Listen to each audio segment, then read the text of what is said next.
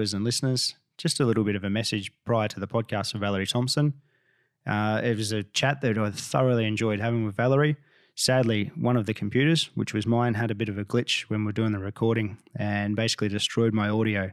So the audio you'll get to receive is basically all through a speaker on Valerie's end. And something that I'm very focused on is to try and put out the best possible shows with the quality of audio and video for my listeners. So I apologise for that.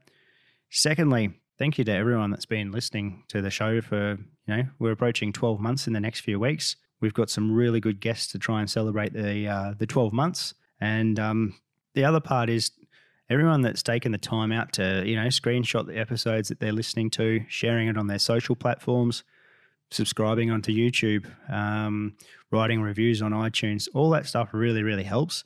So, yeah, keep it going and hope you're enjoying it. Any feedback that you do have to help improve the show and everything, really take it on board and, appreciate you all. Hope you enjoy the episode and once again, apologise for the poor sound on this one. Welcome to the Talk and Chatter Experience powered by Gasoline Alley Harley Davidson. Today's guest is the world's fastest female motorcycle racer, Sturgis Hall of Fame inductee, and 8-time record holder. So many different things. Welcome, Valerie Thompson. Thank you. Absolute pleasure to have you on board. Thanks once we reached out, and thanks so much for, you and I have gone through a fair few emails to try and get this happening. So thank you so much for your time. Thank gosh for emails, right? Oh, geez, it makes it good. Who's Valerie Thompson? Who is Valerie Thompson? Yeah. Oh, Valerie Thompson is the world's fastest female motorcycle streamliner in the world at 328 miles per hour with 8 land speed records, with many other accomplishments. My list is about this long and still growing. Well, that's what I was going to say, and just doing an intro, it's very difficult to do an intro on you because you've accomplished so much, hey? It's a great accomplishment to accomplish things, but when you're writing out your sponsor package and you're writing out your proposals or your bio, on the back of the autograph card, it gets a little long and you have to leave some stuff out. Yeah, I can only imagine. Is this something like that you'd planned on doing basically forever, or how did you get into it? No, I was a former banker. I worked in the banking industry right soon after high school, and I worked there for 13 years, and I got laid off, and it was like, what am I going to do with my life? Oh my gosh, I have no plan. I don't know. I love banking. My aunt was in the banking industry. So I just wanted to enjoy life. And when I enjoyed life, things came. It's like I didn't ever think I would be riding a motorcycle. And I just rode a motorcycle strictly for the passion, for 2 wheels, wide open, on some areas. I proceeded to, meet a lot of friends. I've had some really good friends that really pushed my limits to riding a bike, and they actually told me that I had to ride to keep up if I wanted to ride with them. So, what does Valerie do? She goes into the defensive side and puts on her A game and rides a motorcycle and with the guys, and I try to keep up the best way I could. And so, with that being said, they really pushed me to my limits and making me understand, I don't have to be this little girl riding on 2 wheels and staying in the background. I can be up front with the rest of them. It's such a path to blaze, like the way you've done it. Tell me this, you're from Washington? I'm from Washington State, yes. What was the riding like around that place? Oh, it's amazing. You have a lot of mountains you can go through. There's lots of water, the lakes, downtown Seattle. You got Westlake Center and the Bellevue area. I mean, you got so many places to ride. It's just beautiful scenery. It looks like I've been to Washington. It looks like a beautiful spot. It is. As well. It really is. You just have to go there in the right months because it can be a little bit rainy and a bit gloomy days. Okay, very, very true. When did you make the move? Because you're in Arizona now? Yes, I made the move in Arizona. It was shortly after, I started riding, got used to, knowing some people in the motorcycle industry, and I loved the industry so much that, after my first bike, I bought another Harley Davidson. I sold my 1999 Sportster 1200 Custom 3 months later, and I bought me a Harley Davidson Fat Boy because I said I need to ride to catch up to these guys.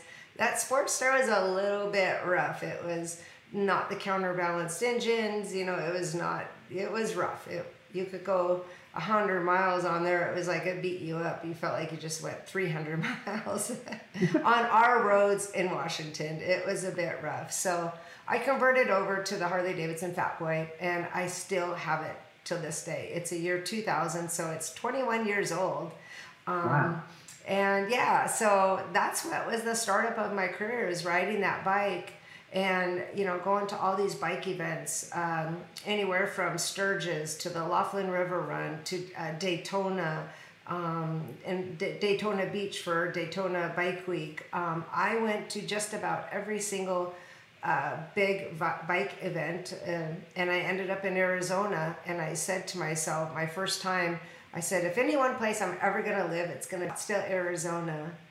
And then 4 years later, here I am, and now I'm a permanent resident since the year 2004. Wow. And I wasn't even a racer then. I was just a rider. I moved to Arizona, and I knew not one single person. I knew people come and go, but they were just my friends that lived in Washington that had a second home here in Arizona. And so what I did was I stayed at one of my friend's house in a condo, and he's like, just stay as long as you want. You need to make sure that you want to enjoy this 110-degree weather before you commit to buying a home. Well, I already had a home in Washington, so I ended up buying a condo. And really? I ended up selling my house, and my friends, my family are all there. But I just fell in love with Arizona because it's such a sunshine state, and the weather is amazing. You can ride everywhere and anywhere. Even though I didn't have any friends, when my friends would come and go through, back and forth to Washington to Arizona, it was still like you're left like sitting there and like, oh, I'm severance pay. I have a bank account. What am I going to do with my life? I go ride motorcycles. I rode my motorcycle, and I ended up meeting some of the most amazing people here in Arizona, and that really took my career into the next stage of who I am and where I've become right now. So did you continue, and I guess you would have had to, your normal 9 to 5 work as such when you went to Arizona? I guess that's what happened. No, I didn't. I was like, I wanted to reinvent Valerie. I wanted to find, where do I start? I got to start from ground zero. I can always go back to, being a banker. I worked in the legal department. I worked my way up through the industry. And it was, every job that I had that I did work in the banking industry was the most amazing job. I thought it was the most amazing job. I'd start early, get off late, and, I love the interaction with the people. And I love numbers. I still love numbers, but I loved crunching numbers. I loved it. So, it was definitely one of my most favorite jobs, behind a desk-ish cubicle. And so you went there. What was the experience like of obviously 2004, some of these times? What was Daytona Bike Week like at that time? Oh, it was great. I participated in a lot of the rides, the events, and at that point I was already built up, getting to know the bike builders, some of the prominent people in the industry. Anywhere from Billy Lane to Jesse James to all those people. I mean, it was just like, you would see them and you would walk up to them. They're like, "Oh, hi, Valerie," and it would be like, "Oh gosh," it just made me feel so warm and fuzzy that they would remember my name. And a lot of the old time builders too that aren't really around so much, but.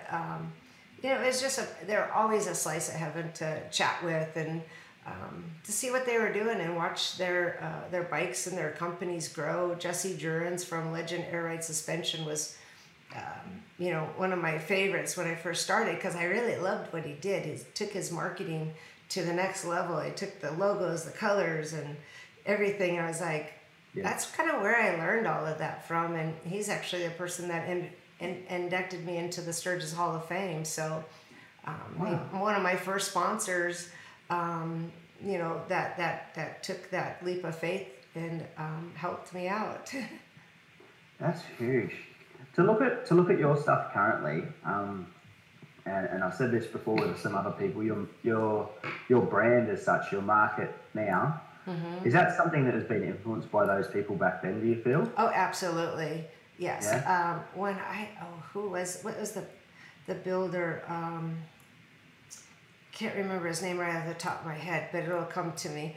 I waited in line just to get his autograph, and as I was waiting, I was like, gosh, this guy takes forever. And I was like, I waited in line for the Tuttles, while they were, doing their fancy stuff, Paul Sr., Paul Jr., Tuttles from Orange County Choppers. And as I'm waiting there for this one specific guy to get his autograph, I noticed what he was doing. And this is what I took from that. And I said, if he was actually drawing on a piece of paper to fans, just drawing something, it was just being artful. And instead of writing to their name and, XYZ and blah, blah, blah, and his name, he was actually drawing something. And it was like, I would do that. If I ever get like you, if I ever get big and, and have a name brand or have a name out there for myself, I'm going to do that. So I take the time and write out my signature. And, I just want them to see it. I want them to know that when they stop by my pits or when they stop by my area, Valerie was signing that name, because you can read it. That's it's a cool thing. And like, you've obviously been in a situation where you've fanned out on people and whatnot. To be on the other side of it and see and experience that would be a really, really nice thing to have, hey?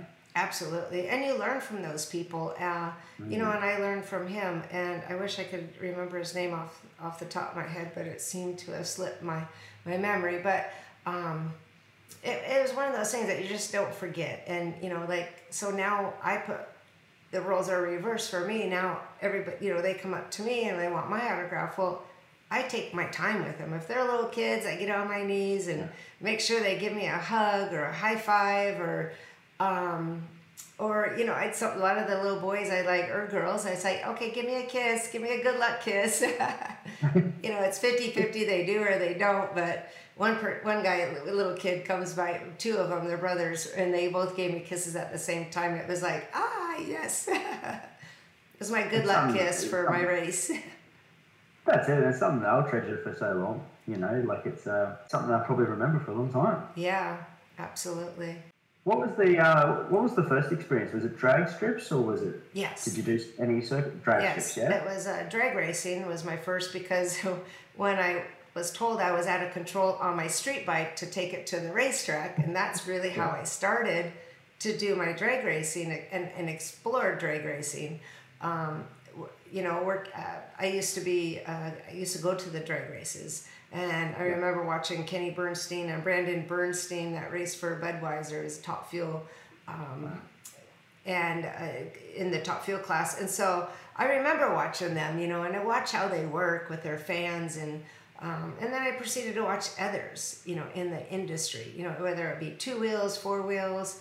I watched it, and I always said, gosh, I'd really like to do that, but I don't know how. I don't know where to start. I don't know how to do it. But since then, it was like years before that. Then now I was told I was out of control, take it to the racetrack, and a couple of people, my friends, and we all took it to the racetrack a couple months later, and I never left. Wow. What was that first racetrack? Where was that at? Was that in Arizona? Yeah, it was in Arizona. Yep. And it was at a drag strip. It was at Surprise, one of the racetracks there, or it was at Firebird Raceway, which is kind of going away. It's not going to be there anymore. They're tearing it down. That happens everywhere, Yeah, I know. What were you on at that stage? Was that one of your Harleys? That was on my Fat Boy, yes. Yeah, it was my Fat Boy. I learned how to drag race on my Fat Boy on the racetrack. Yes. That's pretty damn cool. And then when my friends, they owned a shop, and it was called Custom Performance, and Nick Trask and Charlie Mitchell. Nick Trask is the one that told me I was out of control, take it to the track. So Charlie Mitchell was the responsible one and said, he said, let's go to the track. So we went to the track. So that's how that happened. Wow. When did you get turned on to salt racing?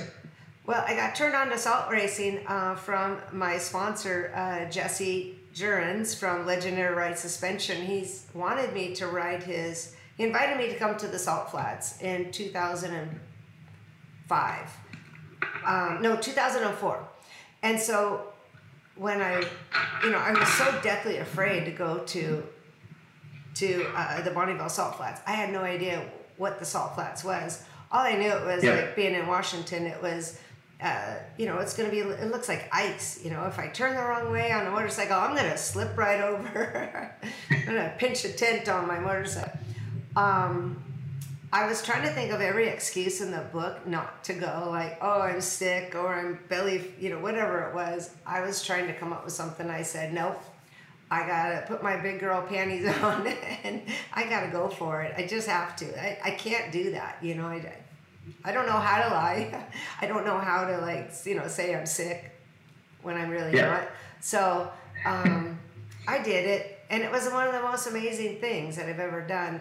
Charlie Mitchell and Nick Trask from the Custom Shop, which is now Trask Performance here in Arizona, he set up this V-Rod, and I rode the V-Rod, and I went 153 miles per hour in a run with Chabrung in the year 2005. So that's when I started. And it was just for fun. It was just because my sponsor wanted me to ride his really long custom low ride motorcycle.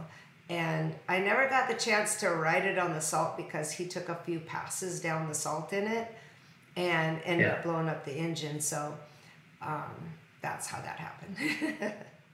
So I'm guessing prior to that, like on the drag strip, what were we saying? Maybe 120 mile an hour, maybe? At the time, my highest speed was 145 miles per hour on the V-Rods. And then a couple of years later, I took upon myself, and thinking that I was really going to be really good, I went to the NHRA Pro Stock motorcycle bike. And that was a handful, I have to say. It took me a long time to master that one. Was this the Buell that you had? This is the Buell, yeah. Yeah. And that was difficult to ride? Oh, yeah. I never quite mastered it. I never quite had really a good opportunity to really, get out there and really show what I was made out of.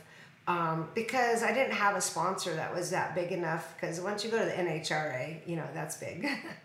There's some big coin there, hey? Yes. And I, unfortunately, when I was out there trying to make my debut, I had this large sponsor and everything was going great. And then all of a sudden, the economy just took a big, huge downward spiral tank.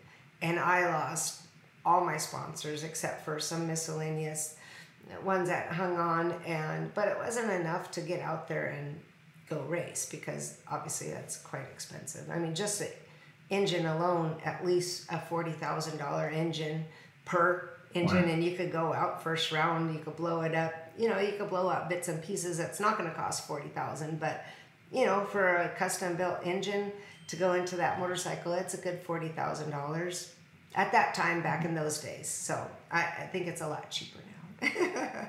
Yeah. Tell me about the logistics of it back then. Like, were you just traveling around doing the NHRA circuit in a pickup or something? How was that happening? I was doing the All Harley Drag Race Association, and I would travel with my dog, Reckon, throughout all of the events. There was like 14 different races in 14 different states, and I got on my truck and pulled the trailer right behind it, and I traveled with my dog. And I had a crew chief and some friends that we kind of followed each other as well. So that was a pretty good thing, and I would rent, go in a hotel and stay, and sometimes I would just sleep in my truck because it was too cold, like it was too cold to get out, and I didn't want to get. I wanted to get on the road really early, and it was safe where I was, and it was just a nice little setup for me. I could go in the trailer and go in there and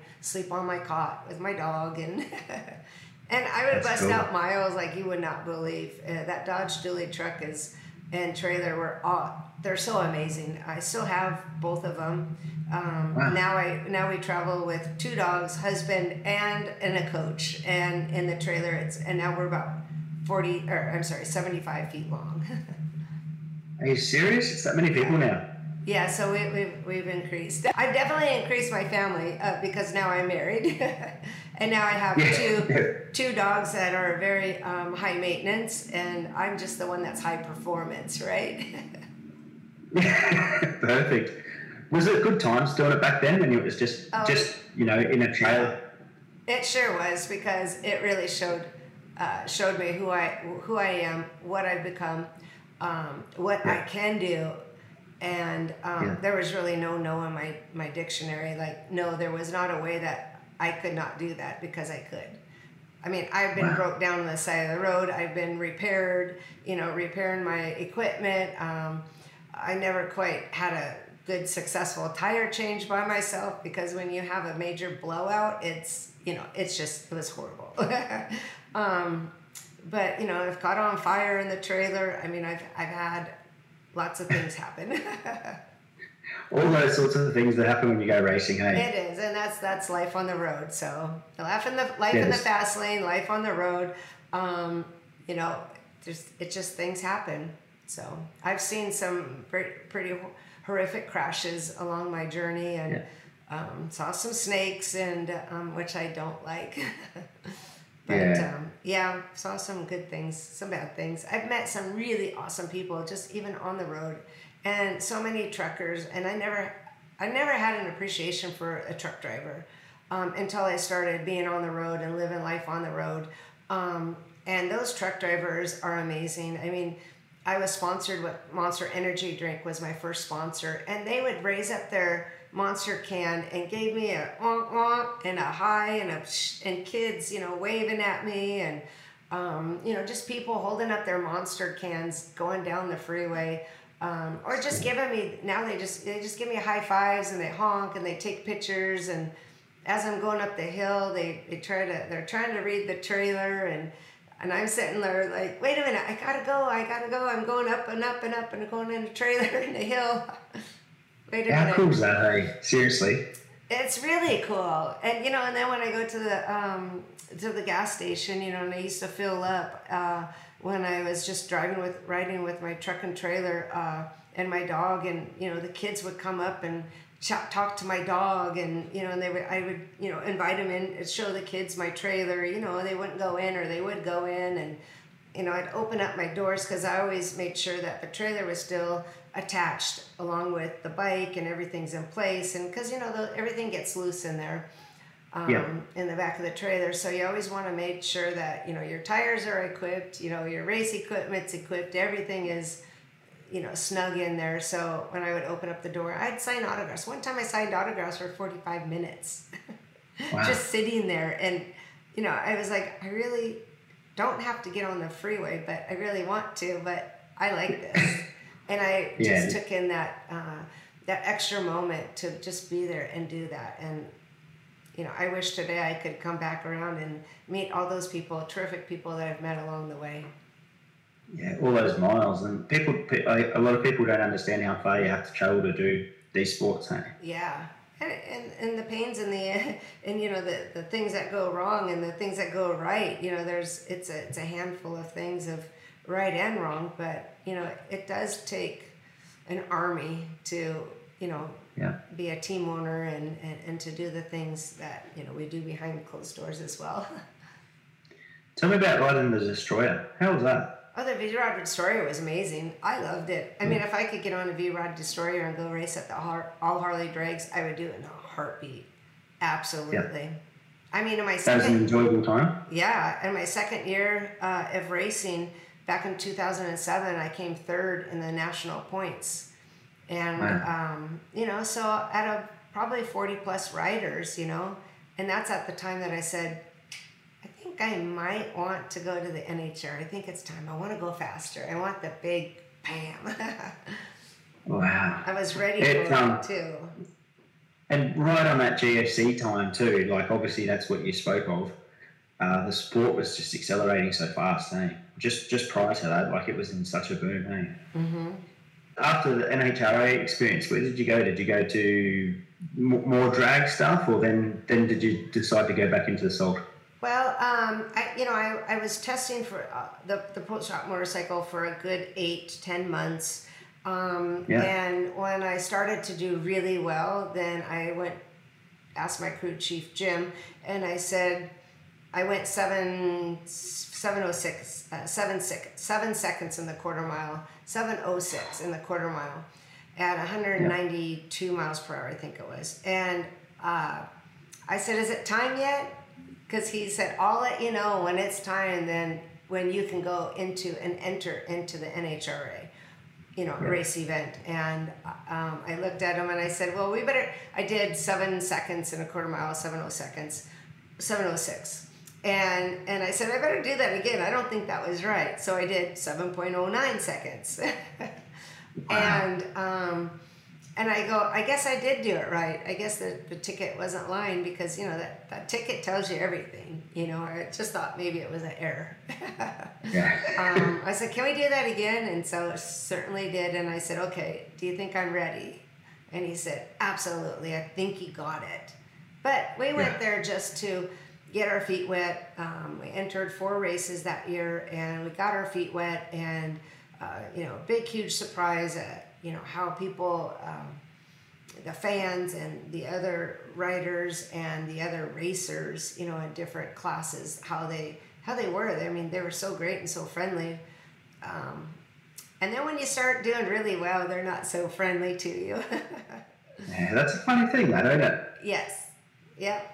When I first, was testing and I'd see some of my fellow pro stock motorcycle racers and I'd be like, I go to the events, without my bike, without anything. I just show up, with some racers and some people of my former racers that I raced with. And we would go to the tracks and they're like, Valerie, when are you going to get out here? I thought, they were going to welcome me with open arms. And it wasn't like that. Karen Stouffer was the only one that came up to me and really welcomed me. Her and her husband, Gary, were the only ones that welcomed me to be there. But everybody kept saying, when are you going to come? When are you going to come? Can't wait to see it here. Can't wait to see it here. Well, I get out there and nobody says nothing, Isn't human nature a terrible thing? Yes. Like that's just how we're sort of programmed. When I was doing some road racing, I had a gentleman that was a very, very close friend, right? And I followed him around racing for a few years and I was never faster, but the day I was faster, everything changed, on that day. And it's what does it have to be like this? I've followed you for 2 years trying to beat you. And I get faster for one day and it just disappears. Right. And, I was no threat to nobody, I was just out there trying to get my feet wet, just, I was treating it as, a race event, and I wanted us to do real well, but it's more for getting used to the lay of the land, because if I'm going to go and do 17 races, I better know what I'm in it for, and so just to get my feet wet was a great experience. I wish I could have continued, many more race events, but I ended up coming into the last 4 races of the season, so and at that time at the end of the year I was like, yes, I got me a sponsor, but then that soon quickly went right away. Such a poor time for those sorts of sports. As soon as that happened, it just dried up. Yes, went poof. But reinventing yourself is so amazing as well. So to me, I said, my husband and I were thinking about, I was thinking about going back. I got me another bike. Since then I had been away from drag racing for about 5 years, for a good 4 years, 5 years. And I tried to acclimate myself back into the world of NHRA. And I just didn't do good. There's a lot of things that were wrong that I was doing, and it was all because of me. It wasn't because of the bike. Wow. It wasn't because of the mechanics. It wasn't anything. But I just wasn't literally strong enough anymore to ride it, I didn't work out as much do my workout training regimen. I didn't do that very well. I just did enough to keep me going, but I didn't do enough to keep me like a Hercules woman. Because you gotta be, you have to be. Yeah, because some of those times, like you're talking 7.0s and stuff, like it to hold on must be just crazy, eh? Yeah. The G-force alone is 3.3 G-force. So that was the hardest part of learning how I could do everything else right. It was just, it was my upper strength, my lower strength, my core. It was my strength, and my mind and my strength really had a lot to play with that. So you really have to drag racing and land speed racing. They all say it's 90% mental, and I agree, because when your head's not there, don't do it. That's when you can get in a lot of trouble. With the speeds, like, do you have like blocks of speed as such? Like, say 100 to 160 might feel like something, probably feels like nothing after all these years. But does it feel like chunks of speed when you're doing it? No, because when you're the difference between a sit-on bike. Okay, so the sit-on bike, you feel the wind, you feel everything, and when you know that you're going to go left, well, you can lean. You can lean into it. You can fight the wind, or the wind, is fighting you to the left. You can, pull yourself back into it. Back into the center of the track. But when you're going 200 miles per hour, or even 150 miles per hour, you better not lift a finger. You better not wiggle your toes. Or you better not do anything else. You just better not lift up, because that's your parachute. When you're on a sit-on bike, it's literally a parachute. And that's what actually I had to use to actually stop me. When I got to a certain speed, I could get up slowly, and then, use that for a parachute to kind of slow down the bike a little bit easier, and being gentle on the clutch and on the engine. Crazy. When now I'm in the streamliner, I feel no wind. Like, I had to throw, Dennis Manning says, whatever you know about riding a motorcycle, throw it out the door. Really? I said, how am I going to do that? Because I use my body to steer and to get me back into the groove where I need to be on a sit-on bike. And I've been 217 miles per hour in a 1 mile stop standing on my BMW S1000RR at an event, to set a record. And not on the salt flats, but on a 1 mile paved track. And but now that I'm in a streamliner with being in a cockpit and being fully enclosed, wearing a fire suit, no leathers, no leather gear, just everything fire, a 5-prong harness attached. I am suffocated. I am like, I'm sunken in there. I cannot move, and there is no room to wiggle. Wow. Yeah. Like you said about mentally before, how mentally do you prepare for something like that? Boy, I tell you, I got some really great music. I do all the preparation, before I do anything, before I go to any race event. Like right now, I'm in full-blown training mode. I'm working out. I'm using my training regimens for. I'm getting adjusted, and I got my new sponsor that adjusts me. They're based out of Scottsdale here. They're called Kazan Progressive Health, and amazing. They're helping me, relax me and get my bones or my spine all right, and just helping my body, as I'm working out with my trainer. Because you're racing this weekend, hey? I am going to be racing next weekend. So Next weekend I don't leave until I leave on Monday. Monday. And where's that at? That's in Arkansas. So I'm going to be traveling 1,500 miles just to get there. That is crazy. That is so cool. But so what's this event? I'm going to be on a Kawasaki. Like a Kawasaki, that's a big boy bike. Yeah, what sort of Kawasaki is it, do you know? Yes, I just had my paperwork, but I guess I lost it. It's a Kawasaki 1440cc Gen 2 Kawasaki ZX144R. And is this a drag racing event? What's that? Is this a drag racing or no, a it's not a drag racing? racing. No, not a drag racing event. It is a 1 mile event. It's called the Arkansas Mile, and it's in a little town called Blytheville, and it's on a airport. So they close it all down, and well, they don't close it all down, but they have it made for a track. They do the measurements, across and down, and put the timing lights down, and they call it an event. So it's a great event. They run it really well. That's really cool. Yeah. 1 mile, like that's 1.6 kilometers for Australia. So what sort of speeds can you do in a mile on? Like obviously there's the S1000 was 217 miles an hour. Is that pretty current still? Yes, that's pretty current. As a current record.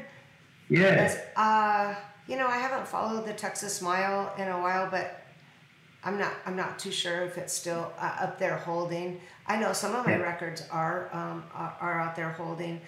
Some of my records have been retired because the event is no longer around. But so I guess when you want to go down in the record books, you go down that way. Yeah, that's perfect. Yeah, so we're hoping to do over 200 miles per hour in this event. I raced it at the Bonneville Salt Flats just to get my feet wet on the bike. And that was great. I went 199.9 miles per hour. Evidently, there was some sort of cap or some sort of preventive mechanism that would just prevent anybody from going over 200 miles per hour. But the Turbo Tiger team, they took it to the Texas Mile a couple of months ago, and somebody rode it for him, and he went like 209 miles per hour, somewhere in that vicinity. So I'm going to see what I can do. It's been a while since I've been on pavement, so I'm sure I still got it. Yeah, no, definitely. What's your feeling the first time you went to Bonneville?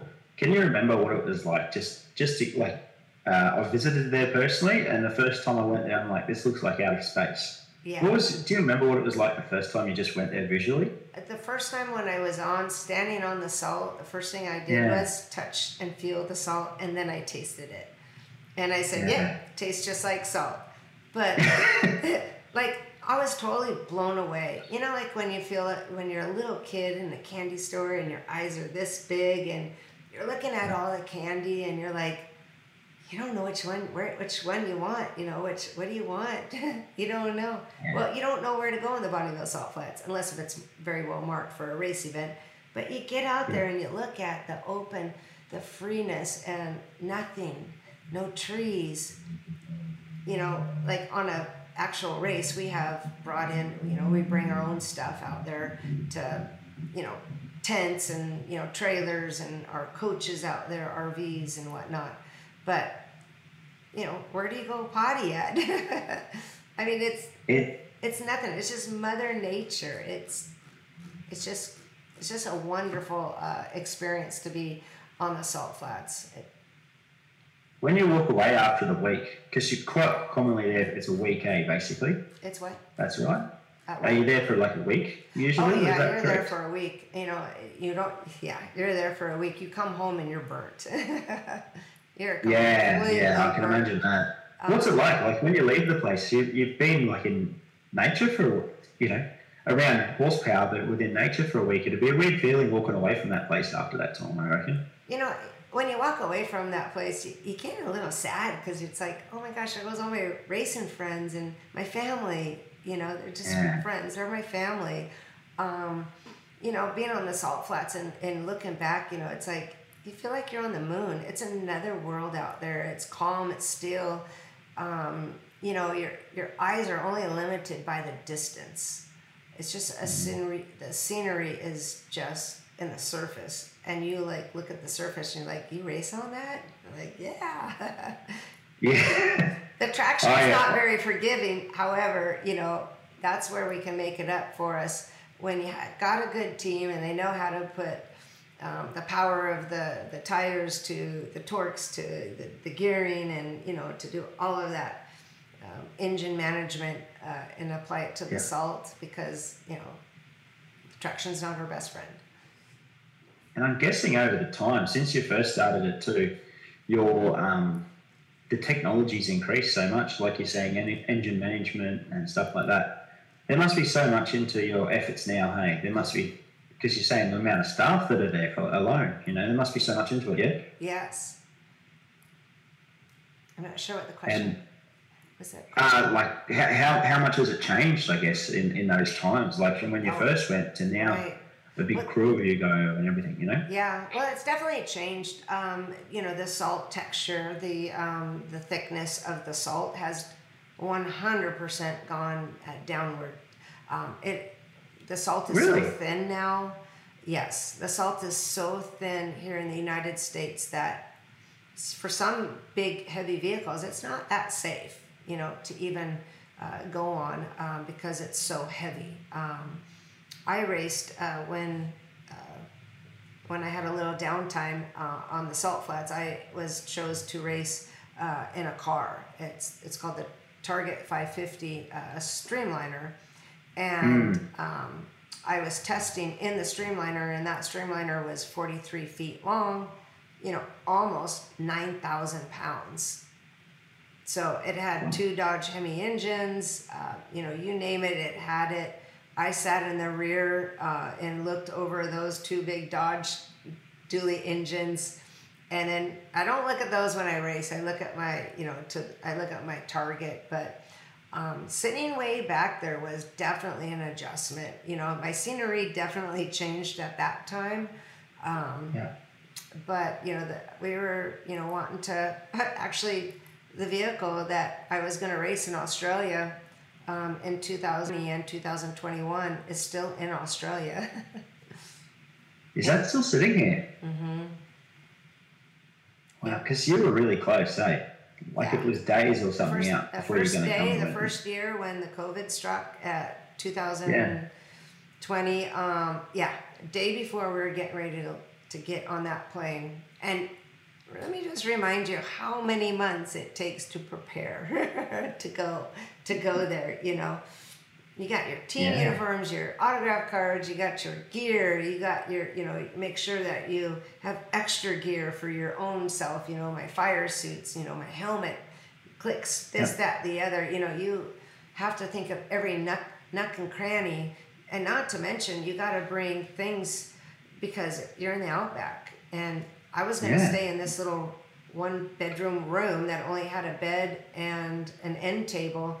Well, I was buying things from Amazon to like hang, and I was bringing a hammer so I could nail something on the wall, so I could hang something to even like put, you know, something to hang my clothes up if I needed to wash them. You know, just something. I was trying to be creative to put in the room, and I got really good. I really nailed it all down. And then the call came, and that was devastating. So yeah, it was sad. And you know, there's the availability to run the event too, such a small slot. You don't get many opportunities to do this, eh? No, you get one opportunity to go to the salt flats to Australia, and you're prepared, you know. And then to have it right before and blown up in your face of like, you know, I was really sad. I probably went into a racer kind of a depression, I would say. I don't want to say I was depressed, but man, I really had the racer blues. I was just sad. I was literally sad, you know, not to be able to go, because we created this hype. And we pound away right before, like months before we had to get everything in the container. I blew 2 engines Really? Because when I was testing at one of the events prior to it going into the container, 2 engines blew up. I was porpoising down the track, and because the track is, it was prepared, but it's just not enough for that car to go down that racetrack. It just didn't have a good track. There was no traction for it. And it was so heavy, and it made it porpoise. So when the RPMs go up and it hits the rev limiter, and you can imagine what it would do to two Dodge Hemi engines. And those guys slaved away and worked day and night to get those engines done right and to get everything packed. And not only do you have to get things packed, but I mean, think about the carnade, list that you have to provide. You have to provide in that container everything that you need, and what ifs everything you need, the what ifs type stuff. You can't bring fuel, you can't have aerosol cans, you can't have air in your tires. There's so many technical things that you can and you can't have. So there's a lot that goes into it. Now I can see when Australia racers come to the United States, what they go through. I mean, I had no idea. For sure. Like it's, and a lot of them do. Like the opportunity to race it is such a thing. It's like a bucket list for so many people. Yeah. People travel all around the world, obviously, to try and race over there. It's such a huge thing, Yeah. Well, ask Burt Munro. He was one of those. Yeah. His story is pretty cool, hey? It His story sure is. is. Actually I think really I watched that show probably 12, 13 times. Yeah, always just keep amazing, picking up. You pick up on so much stuff, and if any of your viewers want to know if I peed on my lemon tree, well, I don't. I'm not Burt Munro. It seemed to work for him though. It seemed to work for him. That town he's from, Invercargill, they have a Burt Munro Classic there every year. Yeah. And I snuck across to it just before COVID hit last year. Yeah. And the town pays such homage to him. It's pretty cool. Oh, awesome. Yeah, it's a good place. What's your memory of riding the S1000? Was that a good time? Oh my gosh, it is one of my favorite motorcycles. Yeah. It is so smooth. It is just an incredible bike. For the price point, to buy one brand new for the price point, it's like, wow. It's like you're buying a Bentley. It feels so nice. It's smooth. The transition from going to being a Harley rider to a sport bike rider, that was quite the adjustment for me. You're right. 'Cause, everything is so sticky and not sticky, but the brakes are a little bit sensitive. Yeah. The throttle is quite amazing when you give it a little bit. Yeah, there's a lot. The Harley is boom, boom, boom, boom, boom, boom. The bike is. So it's funny the differences, eh? Yes, absolutely, and even your seating proportion. How you sit. It's quite different. One thing that I did do in my BMW experience of just racing it straight is I said to myself, and I was sponsored with BMW Motorrad here in the United States, and they would help me out on parts and just good things, my accessories, my suit and whatnot, and I told them I want to go to a school, and they sent me to Keith Code school to learn how to ride on a real track. Really? Yeah, so I went to Barber, and it was a Keith Code 3. I think it was a 2-3 day class, and I was so deathly afraid when he told me to put it in fourth gear, go XYZ miles per hour. Well, they put the sticker on the mile per hour, no brakes, no clutch. And I was like, how am I going to do that? My bike's going to go dead. It's like, I'm thinking of a Harley in fourth gear going around a corner taking it and no braking, no downshifting. I'm going to kill my engine. Boy, I tell you, that bike was something else. It was a night and day difference. I went around the first curve without doing any of the braking or the clutching. I was amazed of how it handled, first and foremost. Yeah. I had a new appreciation of my motorcycle. They are a beautiful motorcycle. They really are. Good opportunity to be tied up with Motor Road, hey? Yes, it sure was. Yeah, they would send me down to the Germany for the BMW Motor Rod days, and I got to do like 4 years of that. No, I'm sorry. I didn't make it on my 4th year because my passport expired a few days before I could come home, and they clear it. My passport was not expired, but it was expired because I had to have it renewed like 6 months, 3 months before it expired. And I was getting married. We go in July, and I was getting married in October. And I said, I'll just wait because I want to put my name change in it, my new passport. Yep. I got my paperwork, I was all ready for that. I was planned, I'll go to there, July, get married in October, I'm good to go. Well, no. Perfect, yep. I would have had my passport, but I was waiting on the marriage certificate and make sure I was really walking down the aisle. That's frustrating, eh? Don't tell my husband that. You missed out on the 4th year. Tell me this, did you, you went to Laguna Seca a few years ago for the superbike? Yes. Would that be right? Uh-huh, yeah. Was that something to do with Motul or something? No, that was with Akropovich, one of my other sponsors. Was it? Yeah. Yep. They're my favorite exhaust system. I see it on a car, I see it on a bike, and I go, whoop, whoop. I can hear that noise. It is beautiful. And when I did go out to the BMW Motor, I did go to Slovenia to the Akropovich, headquarters.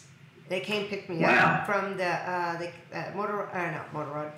Akropovich came pick me up, drove me to Slovenia,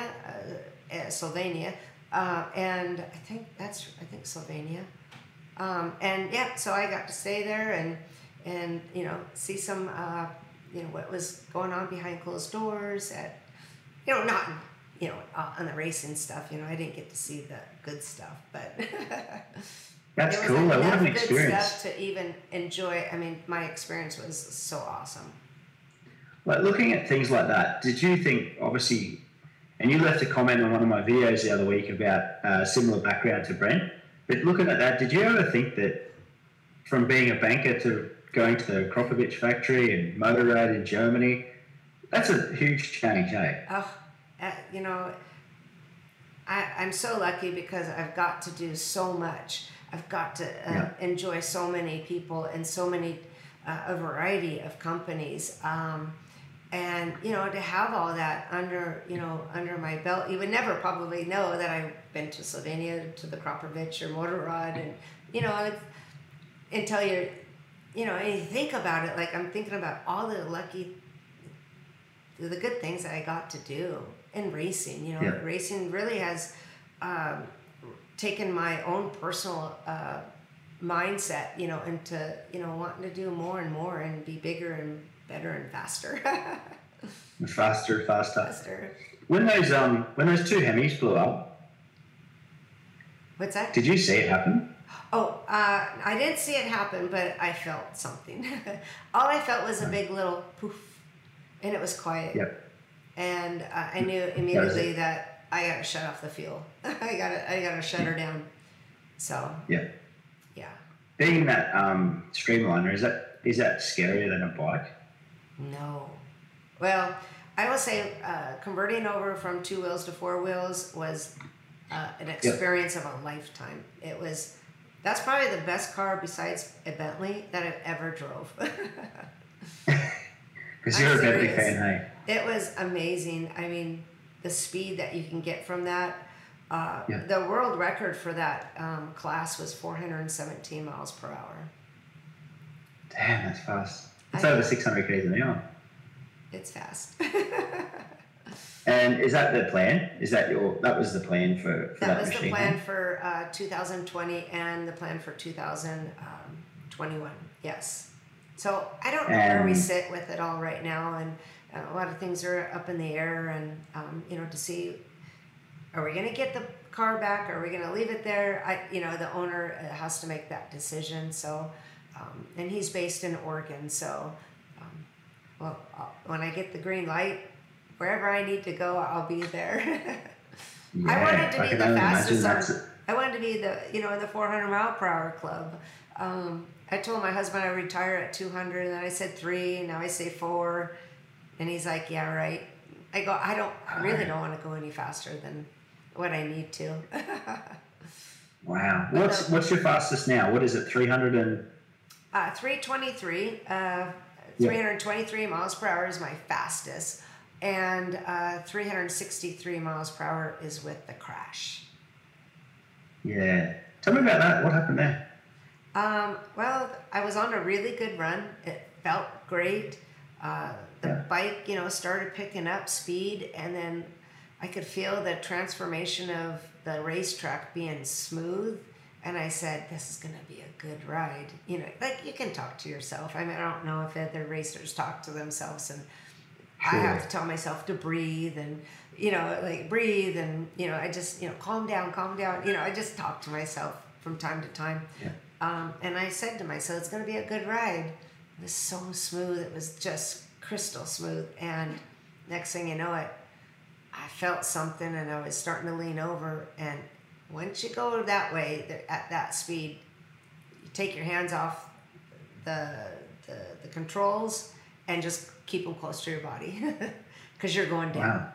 Yeah, you can't lean into the bike to go to the side. You don't feel the wind first and foremost. You use your peripheral, to see when you're going through the flags that fast.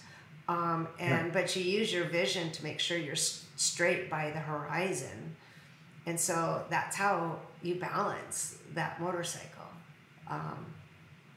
And when it went down to its side, I have no idea what happened inside. I don't know what happened in the outside world, and I don't know what happened in the inside world because I literally blacked out. And when I came to is when I was sliding. I slid for about a mile. I don't know what part of that mile that I slid in that I woke up. I just remember I said, if I can wiggle my body, my toes, my hands, if I can wiggle things, I think I'm all right. I mean, my main goal was to get out of that motorcycle so it didn't catch me on fire, even though I have a fire suit, but that's only, 20-minute fire suit or less. Yep. And, I wanted to see if the bike was okay because I was like, I want to go again. It was so amazing. Nope. I couldn't get out. I literally, I could have got out, but I just sat there and I said, I think I'm going to wait for the paramedics and the fire people to come before I do anything crazy. This is not in my realm. I don't know what's going on. Wow. Because then I had to come really to life, and when I was laying there, they put up this big tarp, and I was like, uh-oh, they're putting up a tarp. And I'm still laying here. Well, they were putting up the tarp so people couldn't see, and it kept my privacy. But I thought that was something wrong with me. I thought, am I bleeding? I don't feel anything, but how do I know if I'm bleeding or not? Because I don't feel anything. I mean, my body I could feel. I could feel I was fine, but if I was there bleeding and there's blood on the floor, I wouldn't want anybody to, I wouldn't know because I'm still in my helmet. I'm still, my glove was off, but my everything else was attached. I was still attached to the seat. Wow. So when you're on that bike, are you strapped to that as well? Well, I'm strapped in, and it has this configuration to the back of the bike to where the back of the engine, where the engine in the back is. I kind of have some apparatus back there. So, it's pretty secure. You ain't getting out. If they threw away the key, you're not getting out. I just can't believe it. I've seen that, and I just can't imagine. You slid for a mile. Yeah, right. That's a long way. yeah, that's a long time. I mean, just even to be in a race and go, like, not only do I go 300 miles per hour in just 1 mile, I'm up to speed, with 300 miles per hour. It takes me literally 5-6, well, I'm 5-6 miles at 300 miles per hour, holding it, and hoping that it goes faster. So, at 300 miles per hour, holding the throttle and keeping, check within your balancing and keeping the bike upright for, 5-6 miles, and then to slow down, that's big. Just That's alone, huge. my first gear is 190 miles per hour. I have 4 gears, Really? so first gear is 190, second is 285, third gear is about 325, and fourth gear is anything over 350-ish. In a good run, to maximize those RPMs and to maximize to go over 375 miles per hour. So tell me what happens. Like, you obviously get to the end, like traditionally this is how it should work. Right. Then you stop, refuel, turn around. Obviously, you've got to do both ways to get the record. A record. Yes. Yeah.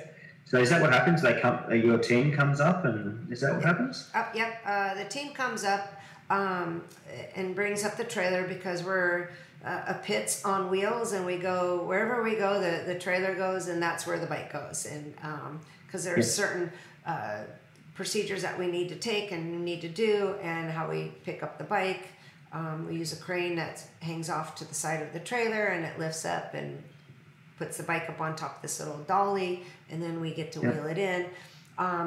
So we have 2 hours to turn around, go through the measured mile of the timing in order to seal the deal for the record. And then they take the average speed, and that's how you get your record.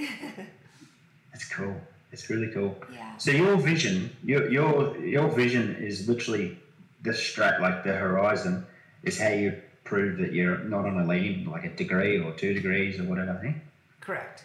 I mean, you can see it. It's pretty visible to know, but when you're paying attention to your horizon and you're paying attention to your gears, when to shift, there's a lot that goes on, and it doesn't seem like it, but you do one thing at a time, and you do it nice and smooth.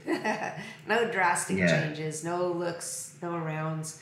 You don't care you don't need to know what's going on the side. All you need to know is, I'm in 3rd mile, I'm in the 4th mile, I'm in the 5th mile, I'm at the 6th mile, I'm exiting mile 7, and I get to slow down, pull the parachute. Yeah. And then the second set of parachute comes down at a lower speed, and so at a lower speed I pull the parachute. I pulled the parachute my second time at 200 miles per hour, and the parachutes went boink. It's so funny that you call that the slower speed. You're talking about 200 miles an hour. I know. That's so fast. Yeah. What's the other plans? Like, what other racing you got? What other stuff do you plan to do? Have you got any other things you'd like to break, or what is it? Well, I do. I have a couple of things. Obviously, we want to get back out there in the Bub 7 motorcycle streamliner. Yep. We want to go fast. We need to test, because we're rebuilding it from ground zero. Yes, we already had the body, the frame, but we had the mold. But our frame consists of carbon fiber, Kevlar, honeycomb, and a composite monocot. I can never say that. Monocot. No, you're good. Monocot. So that is our frame. It's completely tubeless. I mean, I have one of those real heavy tubes that go over my head for our safety protection, but the shell, the outer shell is the outside is the shell. So we rebuilt that, and we've got some new parts in there. John Jans and Dennis Manning and Jim, and quite a few other Archie. Quite a few of our other teammates are coming over there and Danny, a couple times a week and on the weekends, in between their busy schedule, trying to make this go around. So, they're working real hard, getting the parts done and putting it back together. It will be ready to go so we can test. And I don't know what part of the month that we're going to go test. It'll be before our race event in August 28th at the Salt Flats. Yeah, so okay. that's the big thing that I'm working for, and I'm working towards being back on the track in the 7. And so in the meantime, I've taken up a new little fun thing that I really, really enjoy, and that is pickleball. What is it, like pickleball. Tennis or something? It's a mini version of tennis, yeah. Is it good fun? It's great fun. I fell in love with tennis, I used to be a tennis player. And I fell in love with the sport of pickleball now. And I've been playing with my friends, play like 3, 4, 5 times a week, with a variety of different people. And I fell in love with pickleball probably after my 8th, 10th time I played. And a couple of my friends suggested that we build a pickleball court in our backyard. And we did. And you have now? I have a pickleball court. I have a ball machine. I go to pickleball lessons. I'm going to pickleball camp for 3 days. So one day I want to, I've only been doing it for 6 months. So if I'm anything like my racing career that I've done so much in a short amount of time, I think that I got pickleball in the hat, or I got pickleball in the balls. Oops. It's happening. I didn't read it that way. It's a I don't know if you could use. I don't know if that quote's usable. Well, that could be their marketing thing for it, but I don't know if we have it in Australia. I've never heard of it here. Hey. Yeah, you have to have pickleball there. Yeah, You'd be quite surprised. It's in Japan. I mean, the guy that I take lessons from, Jack Thomas, he's the former U.S. Pickleball Association president, and so he travels all around, and he gives me some training, some lessons here and there when he's in between his travels, and he's actually come to the house here and played with my friends and I to play pickleball. So. I mean, if the former president of the Pickleball Association can come play pickleball with me and my friends, I think I'm going to be great. You've got it happening straight away. I just had a quick look. Yeah, we do have it here. Yeah. See? If you play pickleball, you will, first couple of times, and you got somebody to kind of show you a little bit of the right way and to play with somebody. Like, I play with my friends that are really good.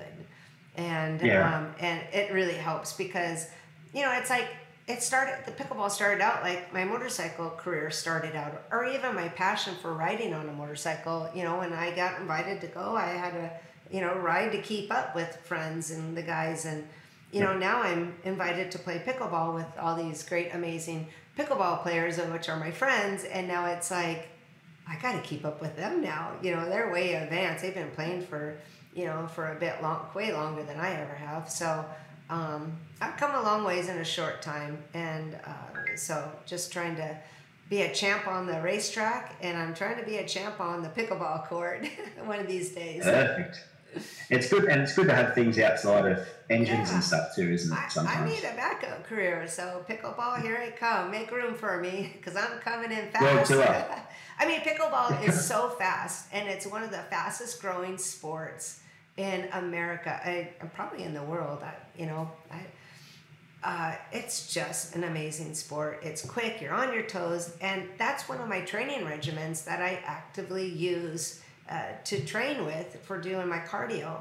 I set my pickleball watch, and I burn those calories. I get a lot of feet steps in it, and it keeps me on my toes and my wrist, controlling the paddle back and forth, and I'm using my brain. It's like, I got 10 things to do in the cockpit. Well, on the pickleball court, I got 15 things I got to worry about. I can't go over this line. I can't do this. I can't do that. I have to hit the ball here. Can't go over this line. It's like, can't step in the kitchen. Can't do that. it's one of those things that your brain has to actively work 100%. It's like my gears are going on the pickleball court. So it's cool. And the biggest thing that we all need is hand-eye coordination. Yes. And that's going to be perfect. And you have to have hand-eye coordination. You've got to watch that ball to make that contact on that paddle. And then you got to follow your wrist through. It's like if you've ever played cornhole, that's how you hit the ball with your paddle. It's a paddle, not a racket. Oh, really? I don't know if we've got that even here. I haven't heard of that here. Huh. We definitely got pickleball, but no doubt we would. It's just one of those sports that, it's coming. One day it's coming your way. Pop up. If I got to come over there and teach you how to play, I'd be all right with that. Yeah, no, you have to come. If you do come, like to Lake Gardner. Yeah. Gardner. Yeah. Yes. You have to try and have a pickleball tournament.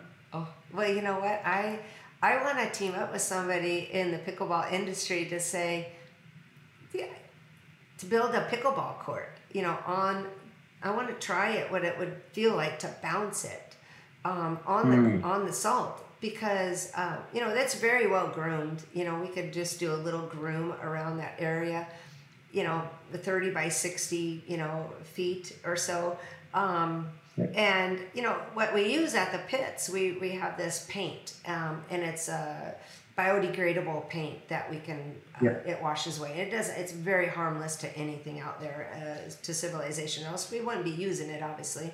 And we could make a pickleball with the lines and the colors, and they got portable nets you can use. I'm all in. Perfect. And it's good to have something else out there. And I guess just great for all the other people to have fun while they're in between. I mean, racing at the salt flats, you've got to bring your patience out there, especially if you're going out there for one team and you're watching one team. You could be on the sidelines just waiting for your turn. Like with our race, when I'm racing the Bub 7 Streamliner, we don't race with more than 3 miles per hour of wind in any direction. And that's why I crashed. There was too much wind. The wind came up and just, took me by surprise. So if you race with wind like that, sit on a bike at the speed of 15 miles per hour of wind, that's bad. For me, I'm 3 miles per hour because our coefficient to drag is 0.08, and it is so amazing. I would keep rolling and rolling and rolling through and just cutting through the air if I didn't have brakes. Wow, Eventually, that's I would come to a stop. So you could sit there like literally for a week waiting for under 3 miles an hour, just waiting. Just make sure that you're balancing. It's good for balance. Yeah, well, you definitely need something like pickleball then to spend some time. Oh yeah, I know. I could be playing pickleball and getting my my thrill of pickleball while I'm at the track and on the court. So perfect. Tell me this: do you still have the passion that you first had riding around on your bike in Washington, as you do now?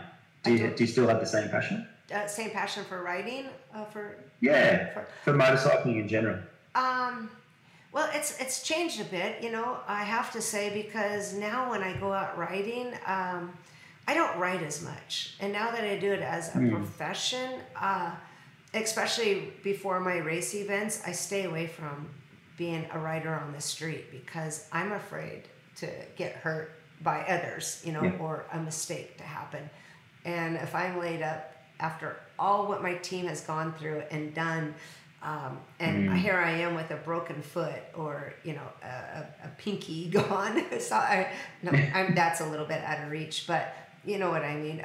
If I got hurt, it's like basketball players. They're not supposed to, professionals. There's certain things that they shouldn't do and can't do. I'm at my highest level of racing where I'm at right now. So I don't want to do anything that will jeopardize my performance on the track. Makes sense.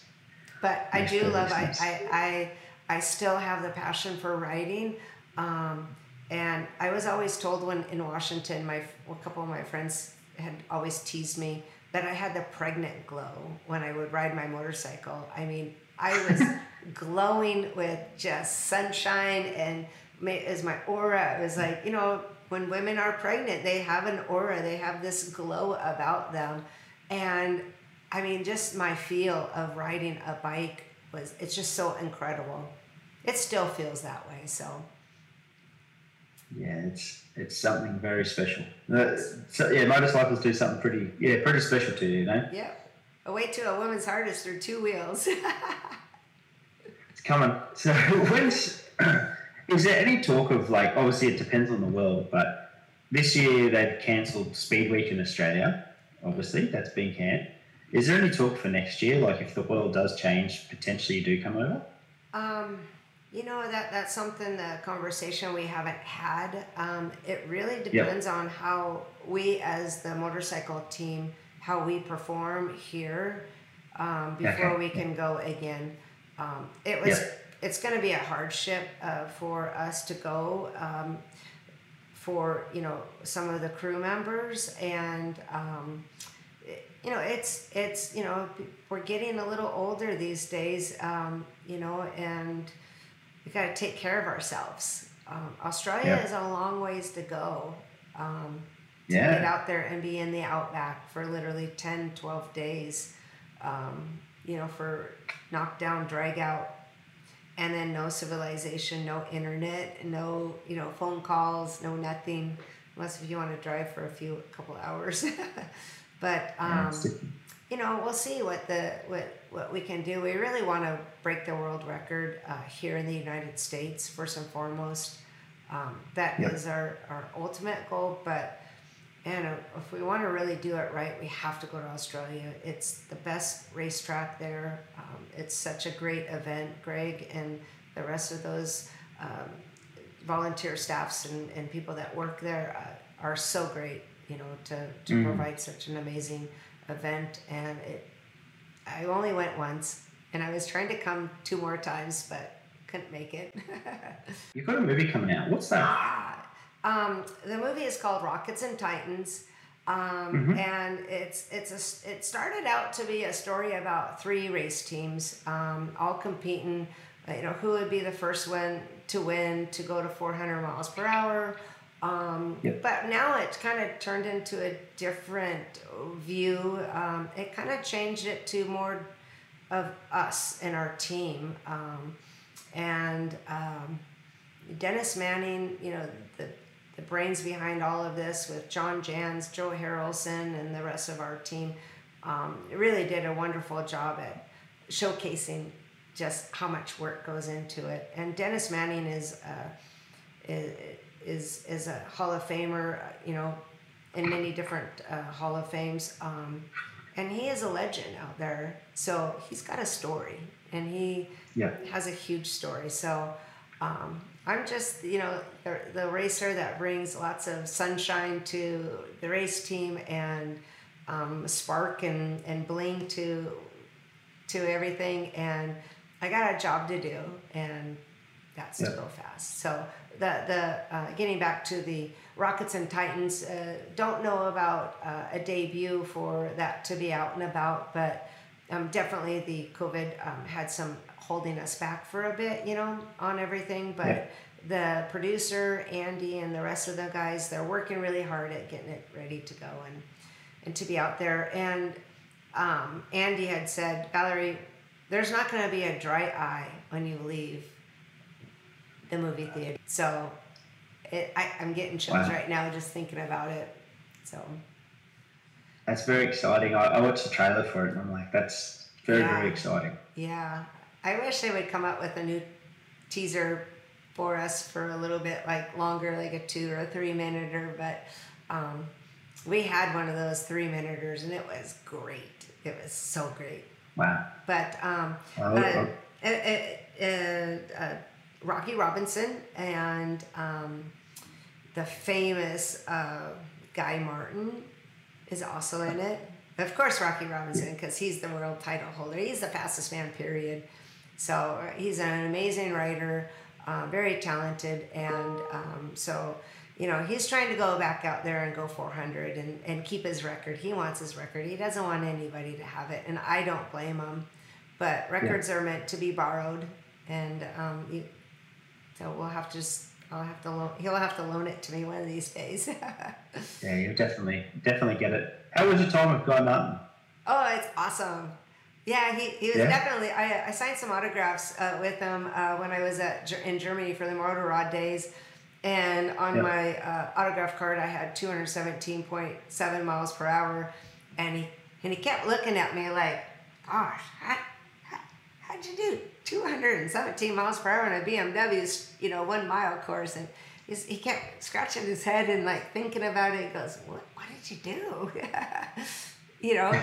And so I told him we're open book of what we got done, but it was just fun to watch him squabble a little bit. But when he started racing for Triumph on the Streamliner side, it was the same year that I started racing in 2016 on the Bub 7. Yep. So we both started racing at the same time, and I have two claim to fame. I'm faster than Guy Martin, and I'm faster than Danica Patrick. Perfect. They're two damn good claims, eh? He seems like such a character. He is a character, and he's doing some really great, amazing things out there. He's kind of getting into that. But he's doing some van life type stuff, or some rebuilding and customizing some fans. And gosh, he's in Japan, and he's got a situation with a toilet. I don't know if you saw that toilet thing. No. He was so amazed at how the toilet water comes up and took the roof out. He's just crazy. An absolute character. He's a character, and just to watch some of his YouTube videos, it's hilarious. And for me, being here in the United States, his voice, how it carries, and sometimes it's a little difficult to like pay attention to, you or just anyone that from Australia, anybody that talks from, it's different, But when we hear his voice, I hear his voice, I just get a giggle out of it anyways. Like I get a giggle out of yours. So. Yeah, he's got it. I love listening to him talk. And, he obviously knows how to ride a motorcycle. And he just rambles. And he just rambles on, so I feel like I'm rambling. Gosh darn it. Very good. Well, I'll let you get to your, what are you up to?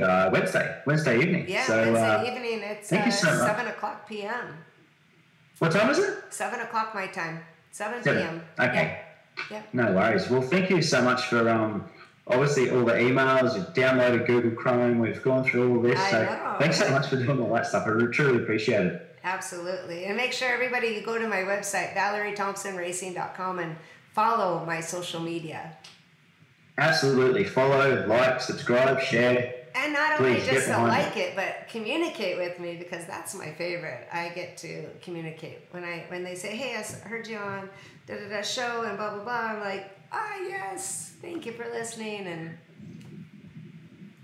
it's such a good thing that the social side of it is awesome with the world now. You can do this stuff. So, thank you so much, and I'll see you around. Alrighty, thank you so much. Have a great evening.